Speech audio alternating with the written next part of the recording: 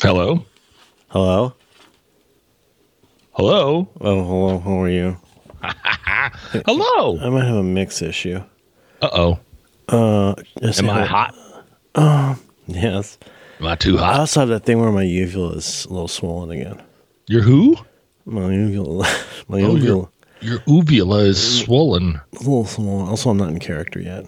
I was ready. You know, I didn't make any scratchy, muffly noises at the top. I had my mic in my hand already. You know what? You're gonna get that opportunity.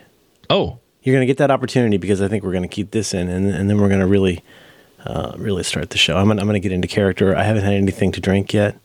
Have you? I didn't have time for an iced tea. All I've got is a seltzer. Do you want to stretch your uvula? Okay, all right. I think I need to apply probably like a cold. Oh my God! It's become a little Semitic. Ahmed. Ready? But you want? Yeah. Oh no, we're gonna keep all this in. Don't worry. Oh, sure. What's in the show is in the show, but you do want to come in swinging. Oh yeah, but I do appreciate the fact that you understand, acknowledge, and celebrate the fact that there is a show and that whatever's in it is in it. You do understand that, right? Okay, there's going to be a brief, what you musicians call a caesura. Oh, they do? No, it's okay. I'll add the silence. I have that technology. Okay, all right. So you're going to add some assurance. I'll add it. Listen. If you want to ensure that something happens, that's with an E. I'm not saying this to you. I know you know this. If you want to talk about something where you engage an actuarial firm to do some kind of payment in the event that something happens or doesn't happen in the world, that's called betting or insurance with an I. Insurance. What about? They prefer you call it gaming, actually. We have insurance, but what about insurance? That's when it precedes something that you insure that has begins with a vowel. Right. English is so tricky. It really is. Also, I don't know what Allegiant is, but that's the place where they played football last night. Oh. And, I thought that ensure was something that made you regular. No, I don't think so. I think Ensure is basically creamy Pedialyte for retirees. Creamy Pedialyte for retirees. And Pedialyte I got is someone something... I was in the hospital, John. Is that... Pedialyte is something you give babies? Pedialyte... Oh, boy. It has pedia right in it. This is going to involve feeding a child. Is that going to be okay? Okay, yeah. Listen, I'm fine. If memory serves, your recent stance on this is something along the lines of bring it. Yeah, what can they do? What can they do to me now? But also, what are you going to do? Take away my career? Children have to be fed. I continue to feed a child 3 times a day. It's your child? Have for the last, no, it's a whole bunch of urchins that I bring in from the street, but also my child.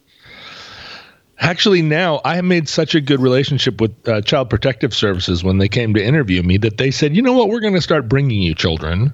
Oh, my. You seem like a great dad. What a wonderful story. And we'll start the show in a second. It's going to be the full show. It's going to have the opening and everything. That'll be in a second. I'm not in character yet. Now, it was really nice because it's a nice story, though, John, because it really says, we owe you an apology, John. We took some random internet weirdo calling us, and we turned it into Can I ask 12 plus random internet weirdos. Mm-hmm. Let's be clear. I think it's probably one internet. I'm not good at order of operations. I think it's one internet weirdo times 11 in paren plus their mom. Mom, have you called yet, Mom? The thing is, the kids that they bring me are only kids whose parents have been canceled on Twitter. And so it's been dropping off. God. Right? At first it was a lot. This has to be the show, and I fucked it up because I'm not in character yet. No. We can. John, did you serve snacks at all? Did you offer when you knew they were? I mean, there wasn't something where they banged on the door like the SS or something. No. And the thing is, they're very professional. So it was like snacks, and they're like, listen, we don't want to be swayed in our ultimate determination by any kind of what might be interpreted as a bribe. Maybe you should have just come into my home like this. Well, no, but they're just doing their jobs, They're just doing. Are you saying they're like cops if cops were good? Like they would come in and actually like capture the facts and make a determination? Social service is actually a whole career field They work so hard. They're nothing at all like cops. No, I know. What I'm trying to do is I'm looking for opportunities here. You know? Yeah, well, opportunity stakes. Mm-hmm. I've made a lot of those. Yeah. I face the final curtain.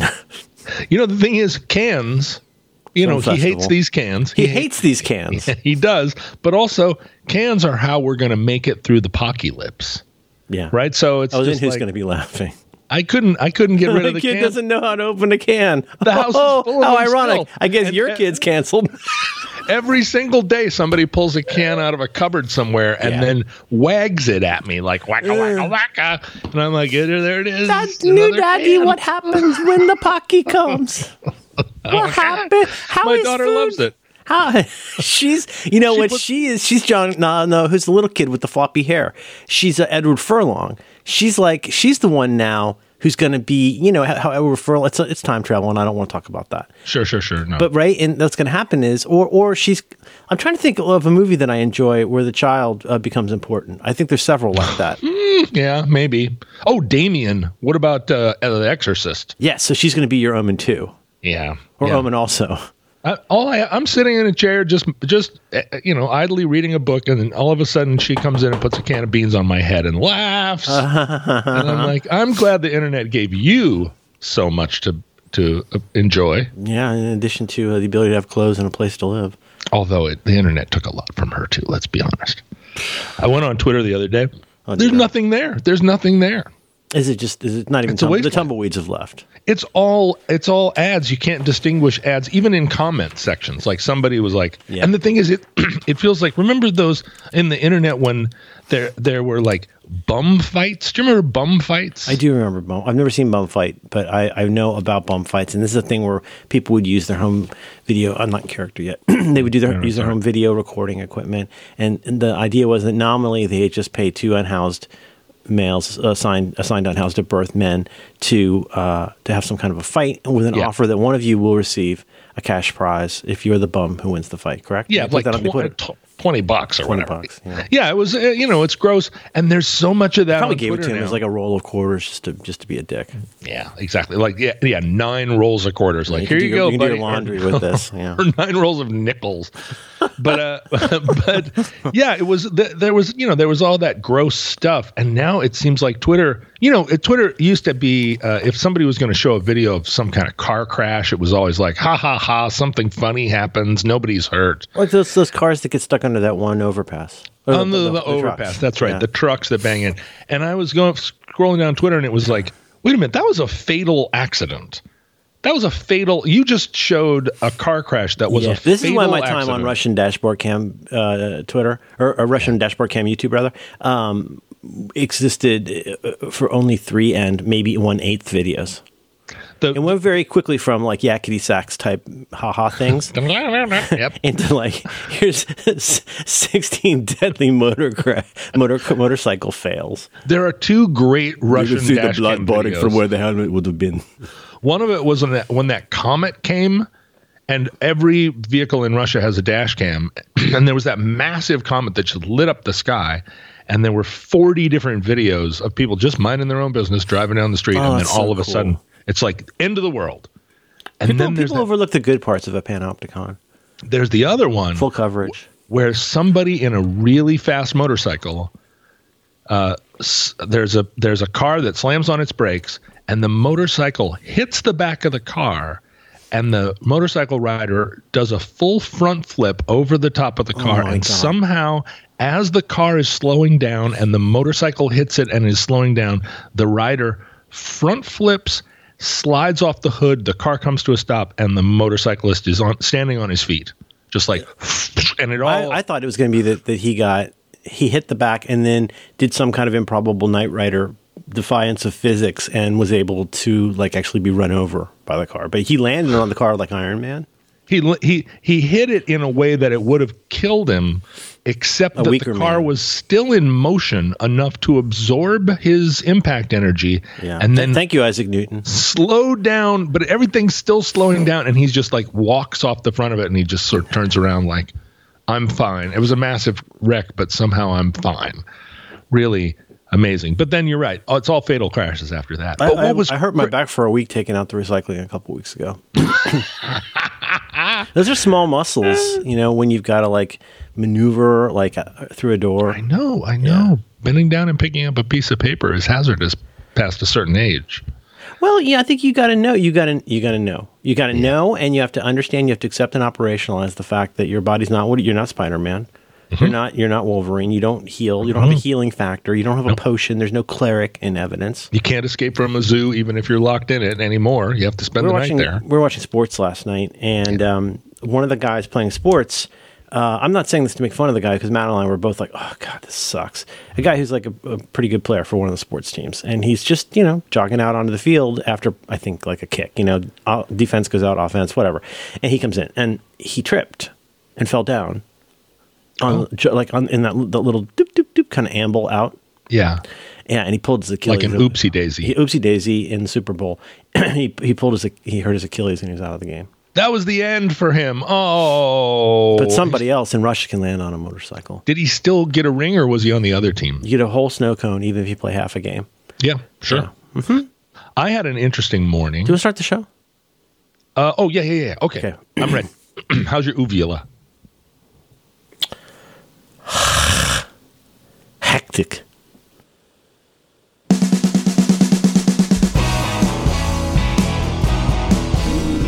Hello? Hi, John.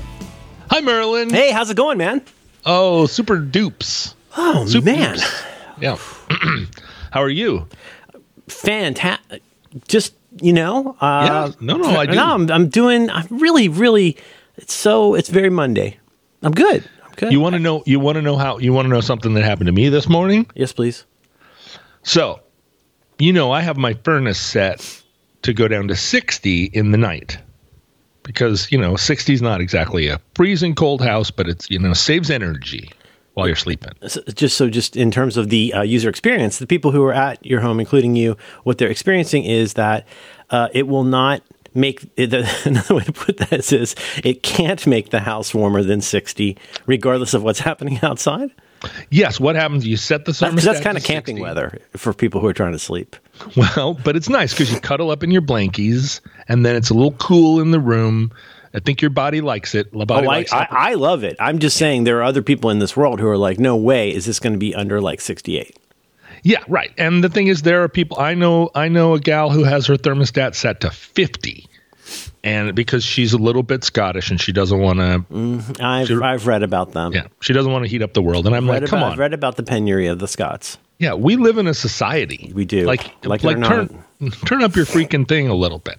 But so it goes down to 60. And then in the day, I pump it up to 68. Or if I'm feeling a chill, I go to 70. So I have programmed. I do not have one of your fancy Matt Howie thermostats. Right. I have an old fashioned. You get a Honeywell. Yeah, probably something like that. So it's hardwired in. Yeah. Oh yeah. Well, are you kidding me? We couldn't have any of those. We don't have the wiring for it. Yeah, exactly. So the problem is that I live an unscheduled life. Sometimes I'm up really late. Sometimes I wake up in the morning. I leave the house immediately. Sometimes I'm here all day.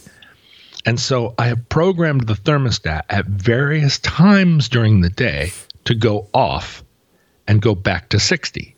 I used to do this in the 90s. In the 90s, I got one of those thermostats where you could have, it had like basically four things. It was an on-off and an on-off, right? So you could say like, and that was it. But you could say at 9 a.m. when everybody's gone to work, bring it down lower. And then when like a 3 or 4, when people are going to start coming home after a while, you warm it up. Right. That you warm it up, Chris. Yeah. That's the premise, right? And so what happens is I'll be sitting here in the house sometimes and all of a sudden I'm like cold and I go, oh, right, I left the furnace off. And so I go over and I punch it up. But then other times I'll be gone during the day and I'm confident that at some point the furnace turned off because I forgot. Like, for example, if your mom had to let herself in to like do something, she's there during the frigid times. But she would never turn the furnace on for any reason. My mom just leaves her hat on because she's a little bit Scottish. Mm-hmm. But the problem is I also have the furnace set to go off multiple other times in the day. And one of those times is 3 o'clock in the morning, because I know that normally by 3 I should be in bed. And if I have been up and I've left the furnace on, I know 3 o'clock is a hard out. But last night I was up a little bit later. I bumped up the furnace and somehow I missed the 3 o'clock shut off. This happens, not all the time, but every once in a while. So I woke up this morning and I could feel in the bathroom, I left the furnace on. It's 70 degrees in here. You walked past the blower. You could feel it didn't need to be 70 degrees all night. I'm just using energy. This morning. It was crazy. It was really like I was walking through some kind of like a chemical containment thing. I walked by with whoa, and you could feel that there's that blast of hot, and you're like, oh man, they're just shooting money at me. It's just shooting money, exactly. Yeah. So I come out and I'm like, it's okay. The house is warm. It couldn't have been, that bad. It's how much extra energy are you using? Enough, but because I'm a little bit Scottish. Yeah. I walk out and somehow the front door has been open all night. Huh. I went out, took the trash out in the middle of the night. I came back. My front door, not to give any listeners any ideas if they're like professional burglars who love our show and are like, but you know what? I am as God made me. It's like a scorpion on the back of a frog or whatever. Right. Don't be that burglar. I think what you're saying is you can't change a frog. There you go. You can't. What is the other one? You can't change a scorpion. Can't change a scorpion. It's in his nature. Yeah. If you're a burglar, just direct your burglaring attention to other people. They say the best way to not get robbed is to make you feel less appealing than other places. So just locking your door, as my friend Chris's dad used to say, it keeps the honest people honest. They're going to go find some sap who didn't lock their door. They're going to find a sap. And the only reason a burglar would come in here is if they really needed some Civil War medals. And I doubt most of you do. So that's pretty specific. But so the front door of my house, architect Ben King, who has been here and looked around, it kind of has given me the suggestion that the front door of my house has been repurposed from an old elementary school, because it's glass and there are two doors, and if you want you can open them both. Wait, like a door to the school? Yeah, it's a double door from a school that somebody put in. There's like the kind with two handles you would open like a person back in the day. Yeah, except it has like a library, like two doors. You open them and then they open up, and you walk in. They're glass. They got handles. Open out, and then when you leave, you push to leave. And it's frosted glass. No, but it's been flipped around so it opens in like a normal door. That's clever. But anyway, it's not your typical door for a house, and it doesn't always. You shut it and it will kind of click, but it didn't really click. And sometimes it's got a little bit of bounce where the catch doesn't make it. Like if you're like kind of doing it with your elbow. So it depends. It depends. I don't know what your door is like. All doors are different. They are. But and you know what? I'm thankful. Do you think it makes you more mindful about doors, making sure you close it? Door is sacred. Mm-hmm. It does. I'm quite irate. I'm much more mindful. But in this case, and the thing is, I don't know whether that door opened 20 minutes before I woke up. You found the most plausible way to understand or explain the door if it was you who did it. That doesn't mean it is decisive. But if you say, if I were the one who was responsible for that, which you probably were, this is probably how it happened. Yes. And I also have a kind of a litmus for, has my house been burgled? Did the possum distract me? Are all my silver doorstops gone? Mm-hmm. And the way that I do that is I leave a guitar in the living room. So when I wake up and the door is open, not that this has happened many times, but if I immediately go into karate chop mode, and I'm like, okay, there's burglars in the house who have taken all of my passports. Now I've got to go room to room, in like a high alert. Mm-hmm. But when I walk in and there's a Telecaster sitting there, I know there's no burglar in the world that could pass it up. It's like a bait. And so if the Telecaster is still sitting there, I know what burglar is in here and went down to the laundry room. Like, I'm safe. There's no danger here. I'd always heard, and I've done this a couple of times, I don't want to admit it, but like I heard if you want to in a similar way, if you want to like So you do what you can by like locking your door, right? Yeah. And like, you know, a determined person will get in. But like if you've got like what you're imagining is like a nut who's just trying to come in and get money for drugs, like they tell you on TV, like, well, okay, so but like even a Telecaster would be a lot to have defense. I've heard put out like a $20 bill or several $20 bills and put them right there. And that a lot of, at least in the idea, like a TV set idea of how a ding-a-ling works, is to go, money, they grab that and then they leave. Which is less money than almost anything they stole would be, but you've given them the most fungible currency there is, which is the American dollar. I thought you were going to say a bunch of rolls of nickels. No, that's for bum fights. Was that part of this show? It's all part of the show. I think so. Okay. Anyway, so then I had to confront the fact James Bond puts a hair over it. James Bond in Dr. No, if memory serves, when he checks into the hotel, he does several things. He's looking for bugs, but he also takes a hair. He plucks a hair off his head, off his toupee, technically, and then he kind of puts it. You ever do anything like that? You ever put a piece of paper in the door to see if it fell while you were gone? You know, it was always broken matchstick. I thought you close the door on a matchstick and then you break it so you can't see it because other spies are going to know that tradecraft. Yes. But no, I have not ever felt, at no point in my life have I felt that someone was going to come into my house when I was gone for the purpose of like rifling through my file cabinets. I've never felt like the Watergate Hotel. Oh, that you would get Daniel Ellsberg by somebody. Yeah, no, nobody's ever gonna. I'm an open book, Merlin. I've got no secrets. Mm-hmm. So it's just burglars. And you're right. I should just take a piece of fishing line and attach a $20 bill to it right inside the door. So when you walk in, it's just right there. Woo! And you're like, drugs, ghost money. I'm out. Because when I finally got all my stuff back, it was like trick or treat or Passover.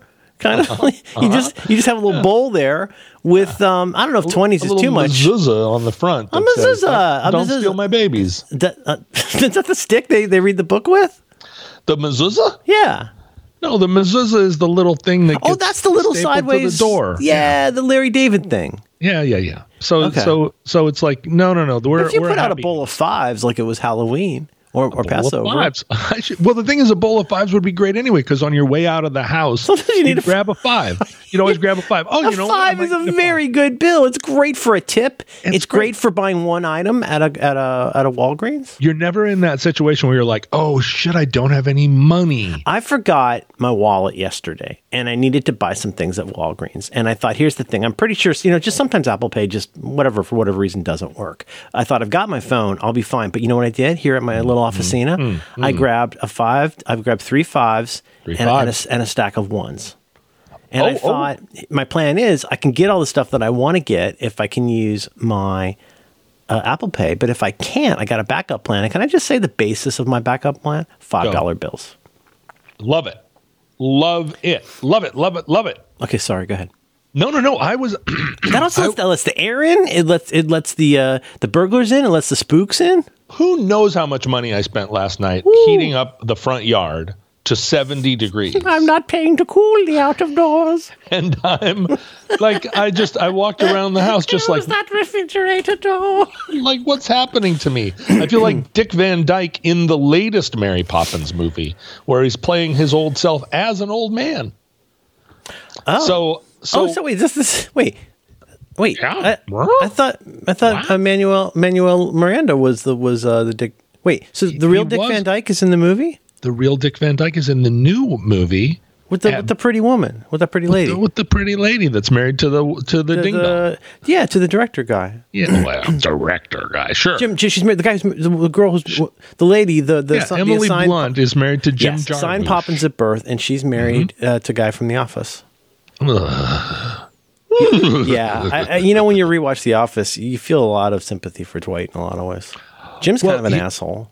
So I've met. Of course, I did a couple of things with Dwight here in Seattle. He's a Seattleite. He's a member of the Baha'i faith, and I was his interlocutor when his book came out. We did a big presentation where I interviewed him on stage. And what he really does funny stuff. He does funny stuff on Tim and Eric too. Like he'll do a funny thing. He's funny. Yeah, he's funny. The interviews with Billie Eilish, that's fun. He wanted to talk about Baha'i. And so a lot of people after the event were like mad on the internet because they wanted to see the funny man be funny, and he wanted to talk about his faith.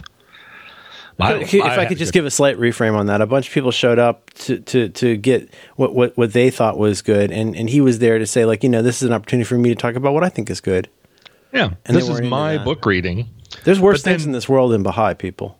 Way worse. John Krasinski, when Ben Gibbard married Zooey Deschanel, he moved to Los Angeles, and he said, I'm leaving Seattle, and I'm going to go down to Hollywood, and I'm going to be a star who's living a star life with other stars, and this is my new life. He's, Gibbard is a hometown boy. He's a Northwesterner all the way, but he's said at that point in his life, I'm going to go to Hollywood. Yeah, she can't be living in Seattle. That's no. And so he went down there, and was she doing New Girl at the time? Probably no. It was before that. Post Elf, though. Post Elf. So she's a star, but she's not a huge star yet. She's like she's an indie darling. She's a manic pixie dream girl. Same with M. Ward. Oh yeah, she was doing all that. Okay, yeah. Ukuleles up and down. But she's a legacy star, right? So he's all of a sudden in all these parties with all these, and just like their friends, their friend group are famous. The seeds of trouble were there from the beginning, But so he at some point decides, or doesn't decide. However, John Krasinski becomes his Hollywood best buddy. And so he and Krasinski are like pals now. They're palling around Hollywood. They're like high-fiving white guys. It's like part of his new life. And so then he and Zoe aren't married yet. They're boyfriend and girlfriend. Okay. And then he has the wedding. But they get married in Seattle at a farm somewhere. And it was the craziest thing because all the guests of the wedding had to meet at this hotel, not say anything to anybody. We are all wearing white carnations or something. And then one by one, we went outside, and like limos or whatever would pull up, and we'd get in the limos going to a secret location. Mm-hmm. And it was all like, wow, this is real cool, like Cloak and Dagger. Because, if it was Zooey Deschanel's wedding and their helicopters, it'd be bad. So this was how they were dealing with this in Seattle. Now, in Seattle, there's not, helicopters can't even fly because it's too foggy. Yeah. But so we all go out to the thing. They love that stuff in L.A. Yeah, that's right. This was a very L.A. You're gonna have to adapt. You're gonna have to. This is why Hitler. One of the numerous reasons Hitler should never have attempted to open a front by invading Russia. The way he did. Ditto here. Don't bring your German techniques to Stalingrad, buddy. Well, because don't bring your helicopters to Seattle because they're useless here. They had the wedding at like a swampy strawberry farm. I'm sure that when the Hollywood people got out there, they were like, "What? This is the wedding? Like it's it's raining, and B, what is it? There's strawberries all over." I wore a floppy hat for this. The wedding was performed by Lemony Snicket. And what was crazy was that's a very no disrespect to Ms. D. That's a very Zooey Deschanel thing to do. It really was. Everything was. And Ben get Pee Wee Herman, my God. trying to like make it make it in. He has no aspirations to be a star. He's got a new life. He's got to like adapt. He's trying to accommodate his wife, and so John Krasinski is in his wedding party. He's one of his men. You got 5 men or whatever, and he's got Nick from his band, and he tried to do like Seattle and LA mixed together. And so naturally, my natural place in that wedding party was taken by John Krasinski. There wasn't if you're going to put 3 LA guys in there, you got to eliminate 3 Seattle guys. And so you're trying to build a team. You need, this is what makes New College interesting. It's what makes the X-Men interesting. You don't want everybody to be the same. That's not the point. You want a mix. And in a good wedding party, there's going to be a mix. But especially if you're making a gesture to show that you're adapting to this new world, you're going to have to push out a John Roderick you're going to have to substitute your Johns. Yeah, that's right. You need a John Krasinski instead of a John Roderick. And I understood completely. And I was like, John Krasinski is a very cute guy. Well, they should let you do the wedding then. Well, no, Lemony Snicket was doing the wedding. I understand. So we're there at the wedding, and there are so many famouses, including the girl from what's the one where she lives in California, but she discovers she's a princess? Princess Diaries. And that actress is called Anne Hathaway. Yeah, Anne Hathaway's there, and I'm thinking like, oh, I'm going to dance with Anne Hathaway. But this was a period of my life where I looked really weird. I was missing a tooth and had long hair, and I just was wearing a bow tie. Is that what you looked like when you met the lady from Community, or did you look different then?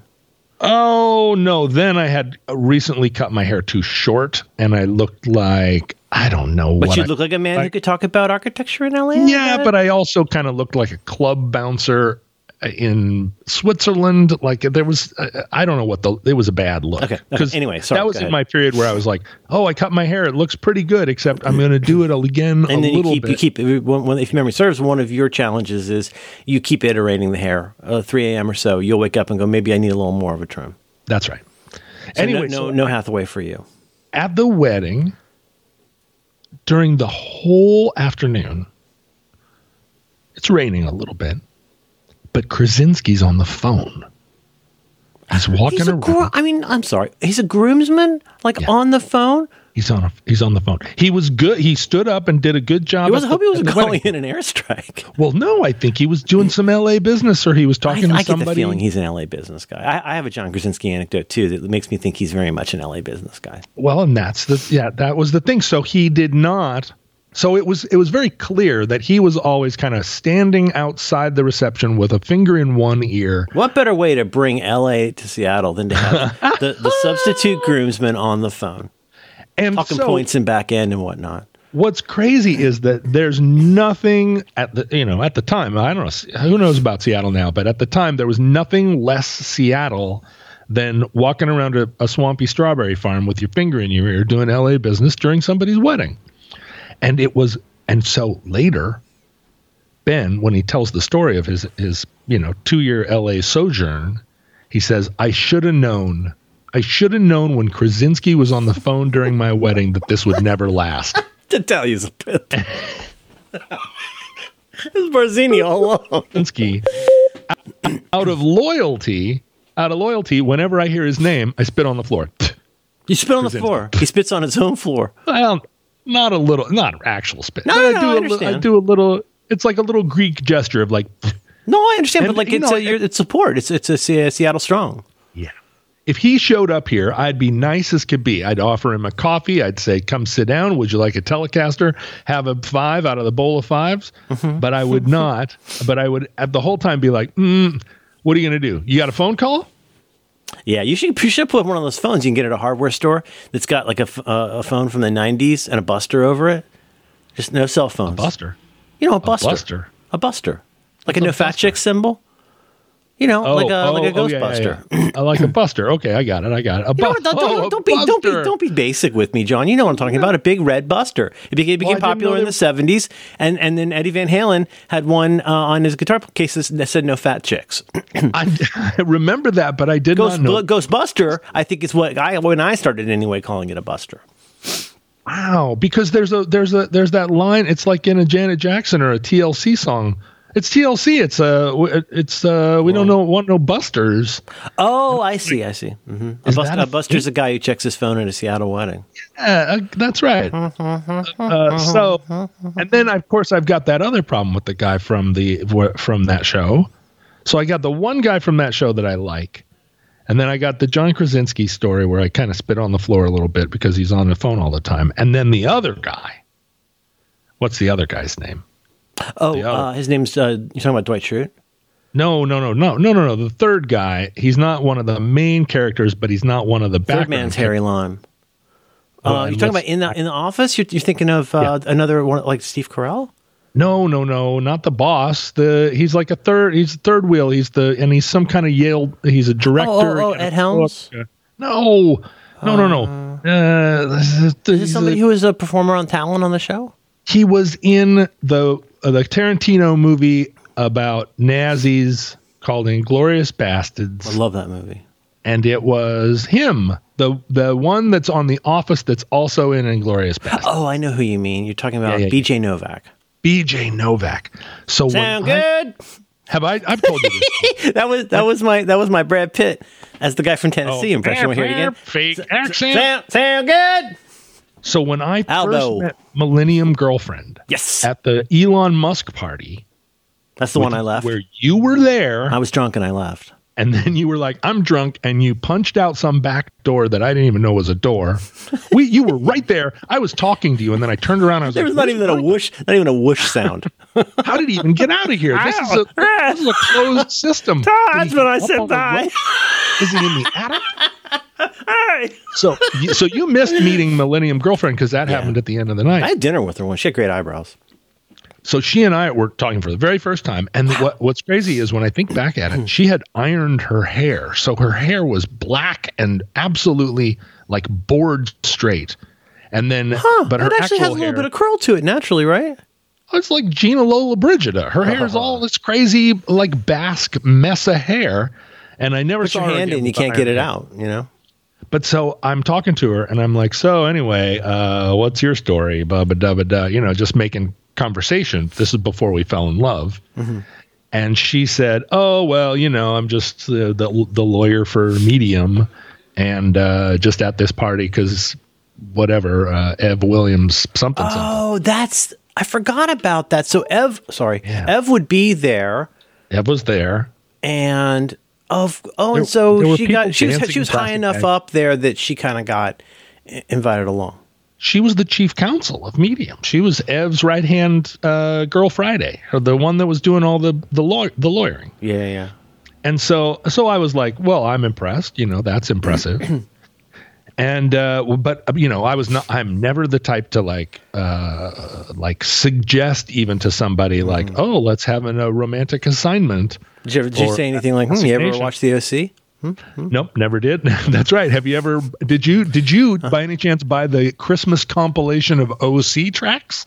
Because Christmas with You is the best. You might remember this tune. Yeah, like if you know, there's a kind of car out there that I was almost in an ad for. Almost in an ad for one of those cars. They paid me for it. They didn't use my music.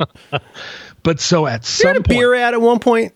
Oh, yeah. Oh, no, it was the beer ad that we got paid for but didn't air. Because I was very conflicted, like, wasn't Fire Island bought for something? Yeah, and it was actually used in a Fiat ad. So if she had seen the Fiat ad. Thanks again, Tony. Nobody sees Fiat ads today has not seen something that had the long winters in it because we papered the world at the time. But anyway, at some point, she just drops into conversation. Oh, yeah, well, my boyfriend is BJ Novak. So that's wait a minute, Millennium Girlfriend. I'm so sorry, John. I swear to fucking God, this is the first time I've heard this. The woman who used to be at your house and who stole all your underwear, your Filson German underwear, and your Filson bags had great eyebrows. Yeah. She at the time had a little tete-a-tete with the actor from Inglourious Basterds in The Office. According to her, Benjamin Joseph Novak. I'm guessing. No reason to doubt it because he was constantly blowing up her phone. Through our entire relationship. He's sweaty. What the fuck is really? going on here? No, you shouldn't have said that. Yeah, you want me to beep his name? No, that's fine. That's fine. Are there any other names you want me to beep while we're here? Do you want me to beep, say, Zooey Deschanel?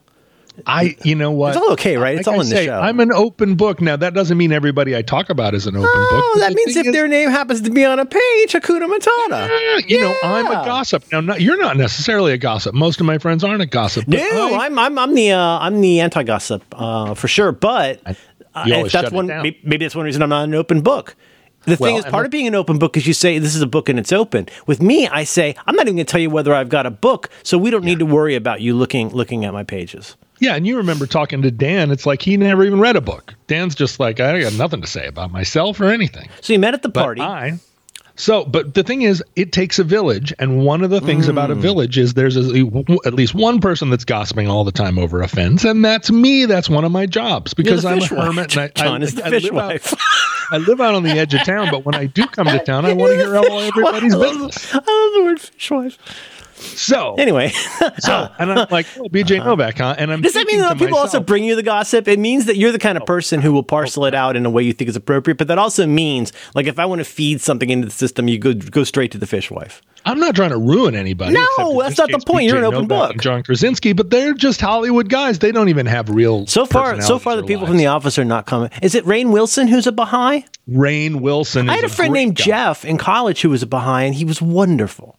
Yeah. Oh no, he's a but wonderful guy. but like it's one of those neat Funny. religions. It's almost like if Unitarians were a little less suburban, where it's like, no, we actually do believe in stuff, but we don't bug you about it. But if you want to talk about it, you're going to discover it's actually really nice. If you want to come to my book reading, you're going to hear all about it. It's open. And Rain loves rock and roll too. He's like a stand-up guy. Yep. But so I'm he's thinking, funny. Millennium Girlfriend at this bar. Hodgman's there.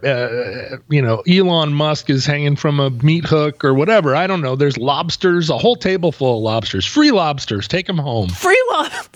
They're in the gift bag. How many lobsters do you want? There was some chef in like a white jacket that was apparently famous, and everybody was like, "Yes, chef."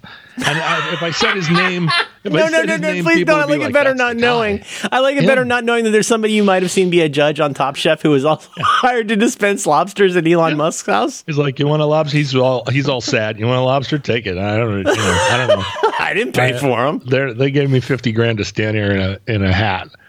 But so I'm thinking to myself, well, I'm never going to see this girl again because she's BJ Novak's Ivy League lawyer girlfriend who runs the whatever, I guess, Medium. And so I'm just trying to get back to the hotel, frankly, because I got a flight tomorrow. I find out where my friend Merlin went. And where the hell did Merlin go? He's not answering his phone. Hello. This is an ad for my new eBay store. My eBay name is Morgan Rides Free, which many of you will remember was my hobo name when I was 17. Morgan Rides Free. I made it my eBay name when I first signed up for eBay in the 2000s. Someone told me then that you should never put your real name on the internet because people are weird. And I took that to heart at first, and so my eBay name is Morgan Rides Free. All one word. Morgan Rides Free. I've been buying things on eBay ever since then. I have 100% positivity rating, but I've never sold a darn thing. And now I'm starting. And if it's a success, I'll probably walk around the house and just pick up everything that isn't nailed down and sell it. But I'm starting out with some vintage extra large menswear, as you might expect. And I'll branch out into other things. I don't want you to feel guilty for me or buy things out of a feeling of obligation. But if you are someone between the sizes of 40 and 48 and or you're someone smaller than that but likes to wear baggy clothes and boyfriend sweaters, then Morgan Rides Free is the place to be. Thank you, everyone. I'll see you there. And at some point, we're parting company, and I say, "Oh well, it was real nice meeting you," and so forth and so on. And she goes, "Well, how are we going to stay in touch?" And I said the same thing I always say in that situation. I say, "I'll find you. Don't worry, I'll find you," which is my way of saying, let's not pretend we're going to stay in touch. Well, the woman can decide whether that's a threat or not. Well, the world is big. I know where you work. And I'll call him and say, the girl with the ironed hair who's dating BJ Novak. But I'm not going to, right? I'm not going to. Just call the main switchboard and start asking questions. You're regular Columbo. Yeah, if you know the party's extension, press 1. And so I say, I'll call you. And she says, bullshit. And she grabs my phone and she puts her phone number in John, it. it's no wonder. I want to state for the record. She's kind of, I don't want, see, if I say my type, I worry that people think that I'm a horn dog. It's just like that. I can tell as somebody who never had a latent period and has liked girls forever, not for penis reasons, but for just like, I like girls reasons. She's my type. She's my type. She's really adorable. She's pretty. She's beautiful, but she's also ridiculously charismatic. Well, and much like your daughter's, as you know, I've stipulated your daughter's mother partner is one of the most charming people I've ever met. I could have a crush on your mother's. She's absolutely that type. And if she grabbed my phone, or if Millennium Girlfriend grabbed my phone and said, "Bullshit, I'm going to put in my number," forget it. I'd be at the end of a line. I had lunch with Travis Morrison from the Dismemberment Plan. You remember Travis? He stole your chili. And well, he did later, but at one point, I'm still mad at Pitchfork. Still mad at Pitchfork. We were having a lunch somewhere, and he leans over the table and he goes, "You know who's the stealth foxiest girl in Seattle?" And I was like, "Who?" And And he said, Sean Nelson's wife, Ariella. And I was like, oh, and he was like, she's just like, no, nobody even notices because she wears sleeping bags. There's ever been an coats. episode of this show that might be played in court. This is it. So anyway, she grabs my phone, puts her phone number in, and then calls herself. Right in front of you. Yeah. And then my phone number comes up on her phone and she goes, there you go. You know, here's your. Did she enter a name? Did she enter a name, a contact name No, for no, herself? Does she have like a funny name, like something cute? Not even a funny name. Nope. She does. She put a real name in because she's going back into the party to I don't know what to dance with the Cirque du Soleil. Dance the night away. And so Hodgman and I go outside. We're waiting for whatever car he called, whatever Suburban with ground lights on it or something, and we're standing there, and my phone buzzes. And I look down, and she has texted me. It's BJ Novak. He's Novak. standing across the driveway, looking you dead in the eyes. He's like, "Fuck you, man." No, she sent me I can the find wedding people ring too, John. emoji. A what? She sent me the wedding ring emoji. What the fuck? As a text. What? Oh, exactly. Wait. Okay, hang on. This is okay. I'm 50. I thought I was 58. I'm 57. I'm old.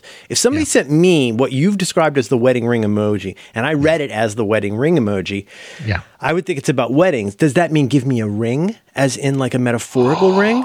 Oh, that never occurred to me. Because that's don't be careless with people's emotions. My goodness, what an odd thing to send to a man.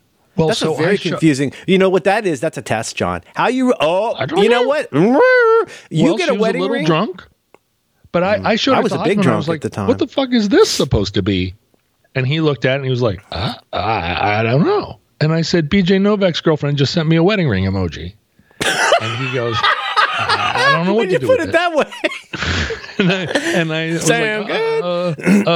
like, so I went back to the hotel. And the next morning we started texting, and by the end of the next day, we were boyfriend and girlfriend.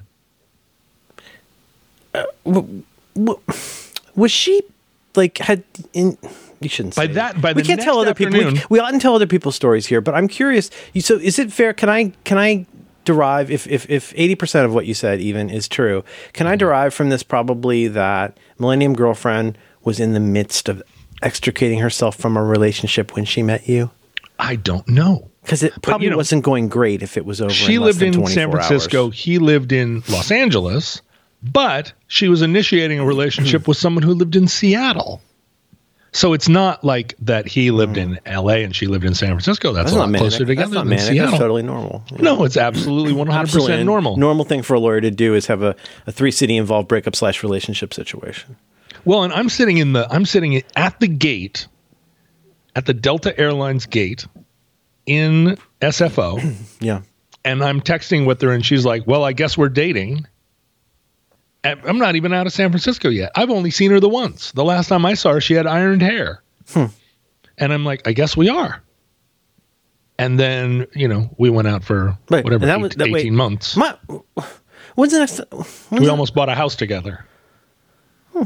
When's the next time you saw each other F2F? Well, I had just bought the GMC RV. And so I was like, I was driving around Seattle. It's like a mental illness. It's like a mental illness, 1,000-piece mental illness puzzle that turns out to be like completely incompatible, but you still try to put it together anyway. You just bought, and this is at a time when you were, one doesn't say undiagnosed, but you just decided, hey, I want a GMC RV. You got one. And I was driving it around Seattle like it was my daily driver. Like just driving around streets and like going to the grocery store. Like that fancy mall we went to a couple times. Like, right, that one that's like a multi-story nice mall. Like it would be pretty hard to, for an ordinary, let's put it this way, for an ordinary person, especially somebody who wasn't from that area, to know. And a GMC, just to be clear, there were 2 models of that and you had the big one. I had the bigger one. It's a beautiful one. I have photos of my kid and you in it. I think that's when you brought me the cello. You decided I needed a cello, so you brought me a cello. Yeah. And then we went and toured. We toured your vehicle, and it was very purple and kind of moist inside. Sure, there was a lot of purple, and it was a little bit moist, although that's a trigger word for a lot of people. Oh, sorry. It smelled craveable. and it was very moist, and it had a sort of purple nappy feeling to it, a lot of it. A little bit, yeah. Yeah. Well, so Millennium Girlfriend says, well, now we're dating. Well, can you imagine getting picked up for a date? You've broken up with BJ Novak. You're ready for a big night on the town. Yeah. So she says, I'm going to come to Seattle, but I'm going to bring a friend because I'm not so sure if I'm not, we've never even really seen each other in the day. Yeah. So I'm going to bring a friend as like a wingman, a little bit of an escort, just to chaperone us to make sure that it's not weird. Mm-hmm.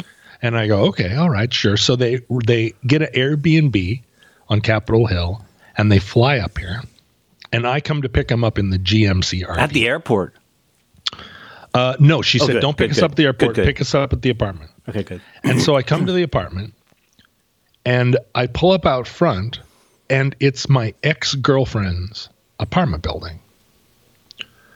And I go, that couldn't be weirder. I didn't even know they Airbnb'd it, but it's my ex-girlfriend's apartment building. And they say, okay, we're coming out. We're going to meet you on the front, in the front. Well, the GMC RV takes up the whole street. So they come out and they get in, and her friend gets in a chair, and she actually sits on the floor and with her like head on my knee while we're driving around the neighborhood. This is the first time you've seen each other since Elon Musk's house. She sits next to you. You're in the captain's console. Captain's chair. That's right. You're in the cockpit, yeah. and the lawyer that you met sitting down on the transmission hump or whatever. Well, then we drive around. We go to a sushi place. We come back. We go into John, I'm sorry. I'm still stuck. I would find that a little distracting. Well, it was very distracting. But you always drive. You're a good driver. Oh, thank you. Yeah. And it was like, all right, well, here our relationship is off to the races. Yeah. Well, she's not afraid to set a tone. No, she's setting a tone. Yeah. Absolutely. We get back to their apartment. We go into the building. They're renting my ex-girlfriend's apartment. Okay. Which I painted and. Like I'm walking around the apartment and John, your cells were in there when they arrived. I painted this. I painted that. You had DNA in that room when they arrived. You notice the floor is blue? I painted the floor blue. I'm walking around the place and I'm like, well, I haven't been in here since the day I broke up with my ex-girlfriend, and now here we are on our first date. It was very, and then, there's a knock on the door. It's the landlord, who's my friend Ben Beres. And he walks in and he's like, what are you doing here? And I said, oh, well, my friends, paren, new girlfriend and paren, are the ones who are Airbnb-ing it from you. And he's like, boy, that's a great story we'll tell for years. Mm-hmm. And we still do. We tell it all the time. I don't know what she told BJ Novak, but he didn't stop sending her wedding ring emojis. So I don't know. I don't think they're back together. She got married. That doesn't sound. Millennium Girlfriend married somebody else. Oh, okay. I missed my chance. The window closed. She stole all my. That's a lot of material for me to. This is almost all new. I mean, honestly, almost all new, or so updated that it might as well be new information to me. So it's I mean. And, we're friends, so this is a lot for me to process. And when you process new information as an adult, when you're whatever I am, 57 or 58, when you do that, basically, if you want the mnemonic is to remember that I'm the same age as the Super Bowl. So if you like Roman numerals, you can always know how old I am mostly. Oh, 57 or 8. Yeah, and about every 3 years I remember that, which is not a good sign. Because, I really should always be the same age. Because sometimes I'll go, wait a minute, that Michael Stipe's that age? And I'm like, yeah, we've always been around this same age compared to each other. And I remember that sometimes, Well, see, now that helps me because Madonna and Prince were both 10 years older than I was exactly. Okay. So every time somebody's like, whoa, Madonna, can you believe it? I'm like, okay, that's where I'm going to be in 10 years. If Madonna is doing that now... That's a really good way to look at it, John. Yeah, that's right. And I used to do that with Prince, but then at a certain point that didn't work anymore. Because I'm already older than Prince was when he died, I think. How old was Prince when he died? I bet you are, But, it's weird, like, having a kid, you've given a viewport. You know this as a person who grows up, if you've ever known other children. And then when your kid has friends, like a good example, actually, your kid and my kid. Merlin, you are the age that Prince was when he died. I'm still 2 years younger. Well, so good for him. Yeah, good for him. He lived to be 57 or 58. And what was it? He took a drug that... it was drugs. Do you remember what kind of drug he took? Some kind of an opioid sleeping pill. Was it the Michael Jackson drug? I really need to learn the name of that. Oh, you know what it was? He had tremendous pain because of all those James Brown splits that he did. All of his ankles and knees and everything were just totally wrecked. Yeah, sure. And he walked around in pain, but he couldn't stop for whatever reason. When he played in Seattle, he played this incredibly loud rock set at this tiny club. And I remember being like, first of all, overwhelmed by sound, which was not, when you go to see My Bloody Valentine or Massive Attack, you want to be overwhelmed by sound. When you go to see Prince, you want to hear the song. So I was a little bit, but then I thought, why isn't he sitting on a stool playing an acoustic guitar? That would be the greatest show. If Prince did a tour where he sat on a stool with an acoustic guitar and played his, because he's got the chops at both of those things. Well, he's a great performer in writ large, but he's a really good singer and he's a really good guitar player. So like he could do arrangements that would, let's just say it would be a lot more interesting than when Eric Clapton did that. I bet it would be incredible. Sit at the piano, do some numbers, and then if he did play Layla or Tears in Heaven, it would probably be a lot more interesting than those arrangements. If Prince did Tears in Heaven, God. Come on, it'd be the end of the world as we know. Think about like if he did it kind of in the style of I Could Never Take the Place of Your Man. Wouldn't that be amazing? But he never chose to do that. And I think part of it is, if you recall, Prince was always very reticent about talking, although he's, I think, incredibly smart. Very smart. You never see him on stage being like, so how's everybody doing tonight? He's not a banter guy. No, he's just like he It sounds like he's got bits. Like he'll go, like if he wants to say, "Troy, beloved, we are gathered here." Like he's got something prepared, but he's not going to be up there like making fun of Sean Nelson per se. No, exactly. And this thing about sitting on a stool with an acoustic guitar is what you're doing. You got to be storytelling, right? He's got to be standing up there like, let me tell you about. He's got to do like a Ray Davies or a Richard Thompson kind of thing. Yeah, exactly. When the water was warm for Lisa, let me tell you how that water got warm or whatever. And we'd all be like, tell us more. Because Wendy was peeing in the tub. But he is not a gossip. That's the thing. Prince is not a gossip like I am. So he's not going to tell stories about his friend's wedding. So many facets to everybody. Everybody's got facets, Yeah. But anyway, I think he died because he was taking the medicine because he was such a hard dancer. I didn't mean that. Might have been Michael Jackson. He danced hard, and I don't want to drag it out. But it is a multi-piece puzzle. This is a lot to put together. I'm so sorry. I mentioned before we started recording, my uvula is a little bit swollen. The reason I keep clearing my throat every time after I say something is because if you can imagine what it feels like when you got a cold and you got postnasal drip. And you always got to clear your throat because you feel like you're going to vomit. Now imagine that, except that little punching bag is actually hanging so low that it will occasionally just touch the back of my tongue. Oh, so I feel like I'm going to vomit all the time. So you're hanging low, is what you're saying. Your little ball. I don't even know. Down the back of your throat. Yes, and my mouth scrotum is gross. Cough due to cold. Why? What's happening? What did you? I think it's because I suck. I suck. I might have sucked too hard on something, and maybe I think that probably expanded it. I've been eating a lot of ice cream. That could be it. I don't want to make this about me. I'm trying to put all these pieces together. One time, I and my family were kind enough to be offered a visit to Pixar, and we went with a friend of mine who's mildly famous and his family, and he had to. This is apropos of nothing, but I remember my kid. It was before. What's the one with the red hair with Merida? Is that Brave? Not Brave. What's it called? Merida with the red hair one, the Scottish girl, and the bear. I Brave? don't know. I want to say Brave. I have no idea what you're talking Brave. about. Oh, it's a Pixar movie about a girl in Scotland. A Pixar movie. Yeah. Anyhow, because I remember there was Pixar like decks everything out in like their upcoming movie. It's really cool. It's amazing. So anyway. We're there and we're walking around out on this like outside area near where the lamp is. And my friend who's mildly famous goes, "Oh, I got to go talk to somebody." And he gets hailed by somebody. See, but you're not going to say who your famous friend is because you're not a gossip. You don't want to say like, it's not important to the story. It was Lonely Sandwich. What's important to the story, such as it is that he this tall man kind of waved at him. And I kind of thought, I think I know who this guy is. I had not seen a lot. I had not followed the TV program that he'd been on at the time. I became a fan later. It's Jim Krasinski. And my semi-famous friend jogged over, talked to him for a few minutes.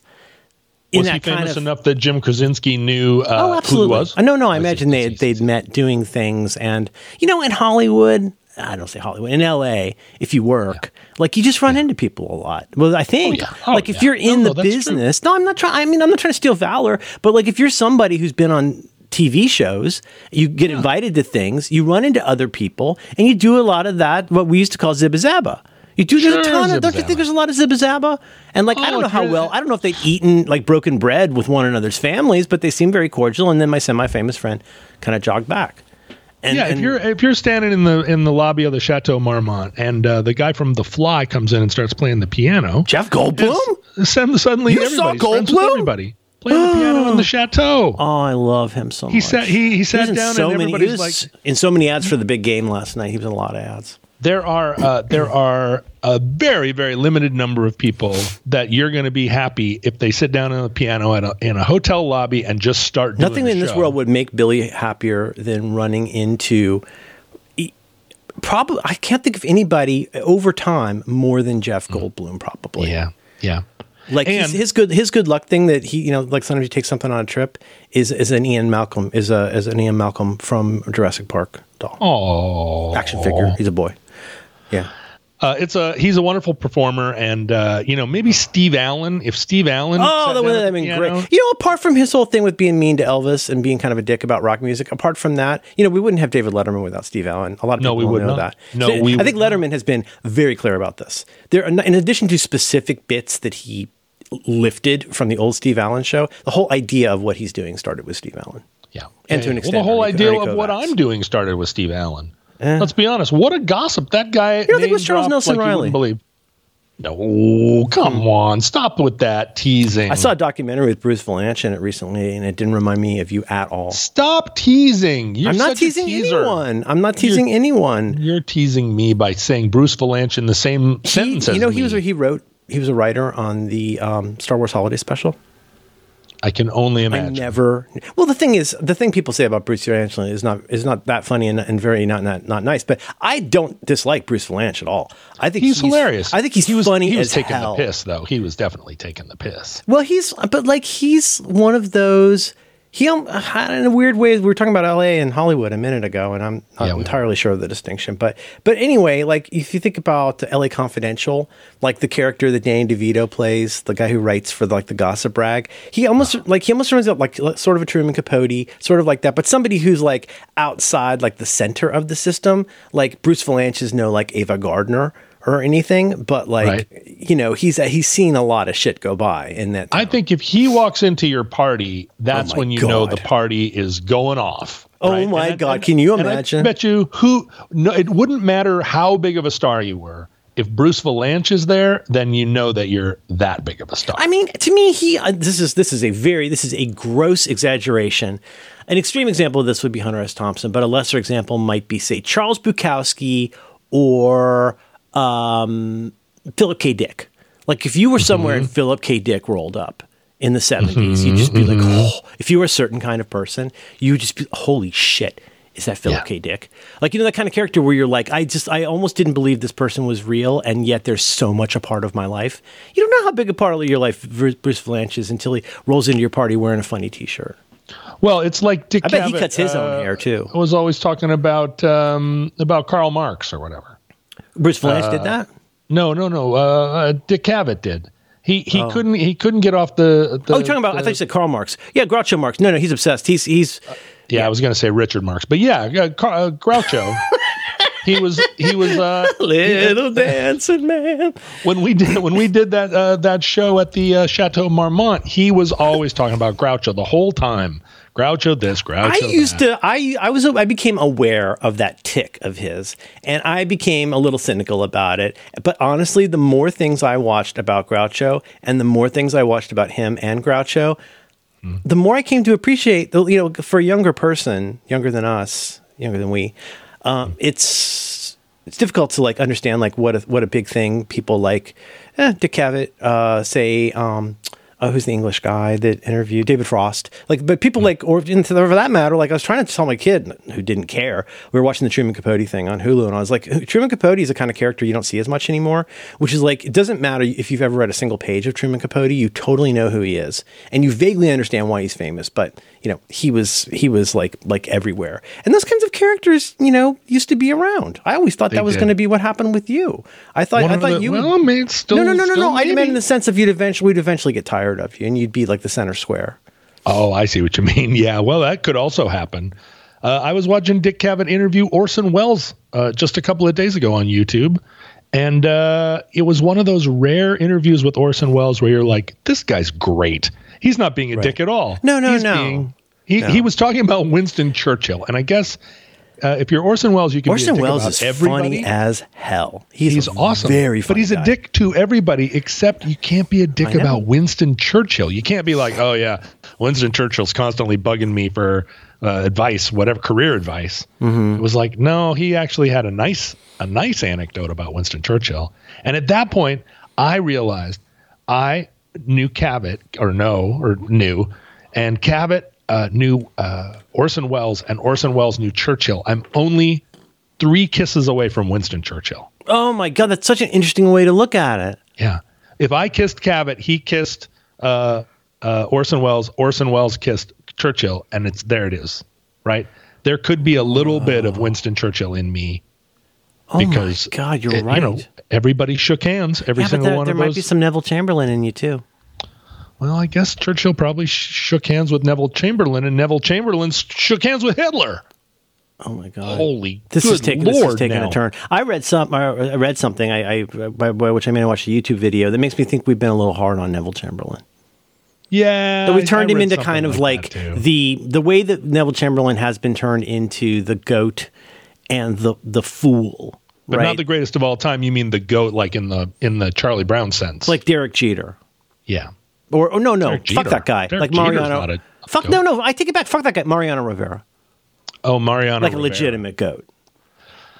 No, I see what you mean. Yeah, okay, but you're not saying that because we are hard on Neville Chamberlain that we've got to reevaluate Hitler. I think part of this. Am I saying that? I don't know. No, I don't. I don't. So. I mean, the thing is, I'm an open book in a lot of ways. That's what this show used to be about, right? I know. I'm not an open book in the sense that you could scribble in a way that makes it seem like I'm an idiot. But it was my book. You're the one who scribbled in it, not you. You over there. Right. If you scribble in my book, shame on you. Yes. If I scribble in your book and you scribble Can't in be my scribbled. book, shame on me. I think that's how it works. It's a big puzzle. Gosh, I have so many things to tell you about. I know, but you got to save your uvula. My uvula is still. Do you ever miss the GMC RV? No, because of the moistness. It's pretty moist, but also like when I asked that question, I think I could even tell. I feel like you knew the way I meant that, which is like, yeah, because there's a lot of people who miss the idea of something, and those people are often they're not living, very self-reflective lives. If you always miss the idea of something, you'll never be happy because you also have to go like, well, I miss the idea of that, but I don't miss. Like, for example, that time it kind of pooped out on you with the family in it on a road in Northern California. More than once. It caught on fire, let's be honest. All right. Well, a fire is gonna leave a mark on the idea of something. Yeah. Well, the other people day... love John, do you agree, though? People tell me you agree. Don't people love the idea of something? Yeah, they do. They really do. And I was at a funeral the other day of a really nice guy, and everybody loves him. And I thought it was going to be a small funeral where there were like 10 people there, and we were going to celebrate the life of this man. And I got there, and there were 900 people there. And the governor of Washington gave a speech, and then Paul Giamatti got up and read a poem his father had written and broke down in tears in the middle of the ceremony. Oh, that's so sweet. It was very sweet. And I'm sitting there thinking, wait a minute, Paul Giamatti's not going to speak at my funeral. And in fact, everybody at my funeral is going to get up and say some roasty thing about what a dick I was. They finally have a chance. They've been keeping this powder dry for years. Yeah, right? They all got stories about some dicky thing, and so I'm sitting there like, wait a minute, I've wasted my life, and I think to myself, who do I want to speak at my funeral? And I'm sitting there thinking, and I'm thinking about everybody that's going to be lining complicated. up. Yeah, they're all going to be lining up to speak at my funeral. Because you have to plan it before you die, so you don't know how things might go between now and then. So you have no way of knowing. I think to myself, oh, wait a minute. You know who I want? I want Kristen. I want Kristen to speak at my funeral. She is so literate and so smart and so good. And, I haven't talked to her in about 5 years because I'm not sure something went sideways with us, but I'm going to text her right now in the middle of this funeral. You're thinking good old Kristen, and there's something about Kristen, I'm guessing, that makes you think, I don't think I know who this is, but it's somebody that makes you think like, oh, that's a person who's like well-rounded, a word we used to use, mature. It's somebody who's got it together and would be able to get up there and say something that would make the audience feel good about being there on the day on a time after John died. Like somebody who could pull it off regardless of like what else was going on. Exactly. And she's going to say something for sure, like John was a complicated person and, not everybody. And from time to time, and, one thing you got to know about him, she's going to say all that stuff. But in the end, it's going to read like a poem, and everybody's going to say, if like we did about my friend who died, if Paul Giamatti gets up at your funeral and reads a poem that his father wrote and gets kerflumped about it, you've got to be you have to have made an impact on the world. Put differently, that's going to be hard for you to top. I text Kristen in the funeral and I go, look, we haven't talked in like 5 years. I've got to talk to you. You turn into a regular Kaczynski. I want you to, to be ready to speak at my funeral and to have something maybe prepared. Yeah. But, and she writes back and she goes, she says, basically at first she says, what? And then she says something to the effect of no. And then she says, I know. Something to the effect of no, something you read clearly as an unambiguous, that is not going to happen. Yeah, and basically like because she's somebody, and I see this a lot where I think maybe it might be a little. We've talked about it before, a little bit of a gender difference, where it's like I don't want to still be your friend. Oh, sure. And I'm like, well, is this somebody who used to be a lady friend for a while? Oh, for years we were, and she was a playwright and gifted, so smart, and I'm thinking. Well, we'll be friends forever. And multiple times over the 20 years she would have that to we say knew each other. She would have to say no, and I don't want to talk about why. That's what she would have to say. And exactly I know it wouldn't work, but she should have said no, and I don't want to talk about it, and tell you why, and don't ever contact me again. And the thing is, over the 20 years we've known each other, she's done that 4 times. I don't want to talk to you anymore. Apparently it's not working. And I have said, well, but seriously though, come on. She has gone, okay. And then do you remember what we had? Do you remember what we said about forever? But then we would have 3 years of great collaboration. She's like, what, and then something would happen, like she would get married and she would say, it's done. I don't want anything to do with you anymore. John was a complicated person. And so I'm at this funeral and I'm already sad. I'm already very moved by all the speeches and everything. And then she's on my phone saying, no, not only will I not speak at your funeral. It really makes you think.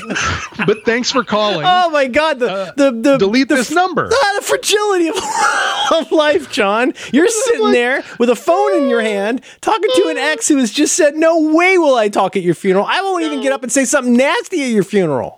No, I'm you're at a funeral. You. As soon as I'm done with this, I'm blocking you. And I'm like, hoist by your own Krasinski. Exactly what I thought my funeral was going to be. Exactly. This is my funeral. You're already roasting me at my funeral, and I'm not even dead. Was she willing to recommend someone else? No, she wanted nothing to do with the whole conversation. She didn't say, and yet I'll put a good word in with you with Kristen Shaw or something. And she would not put a good word in. Oh, jeez, for me or with me.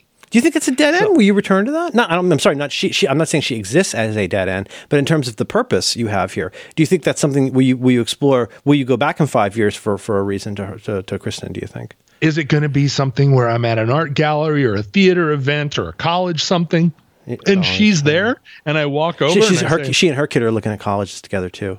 Oh, and I'm like, hey, and she goes, no. And then walks away? Or is she going to go, okay? Or is she going to go, hi? I don't think she's going to go hi.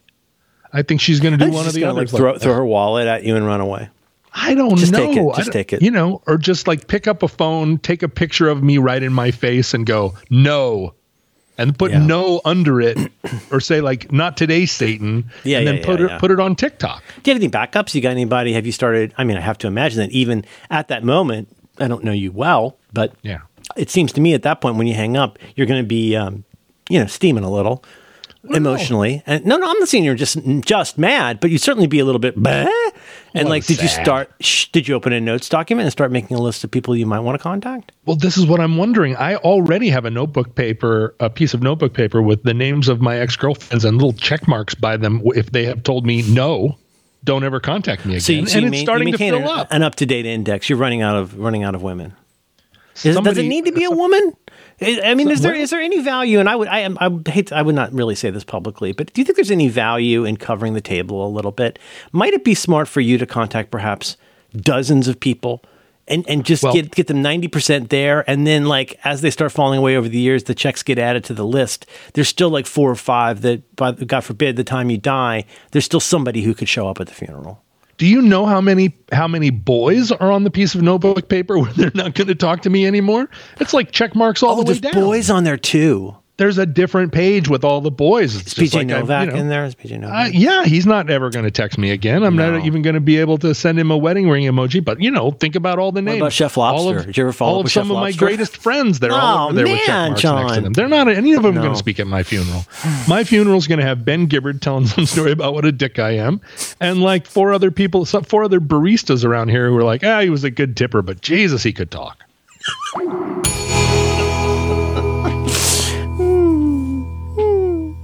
Complicated.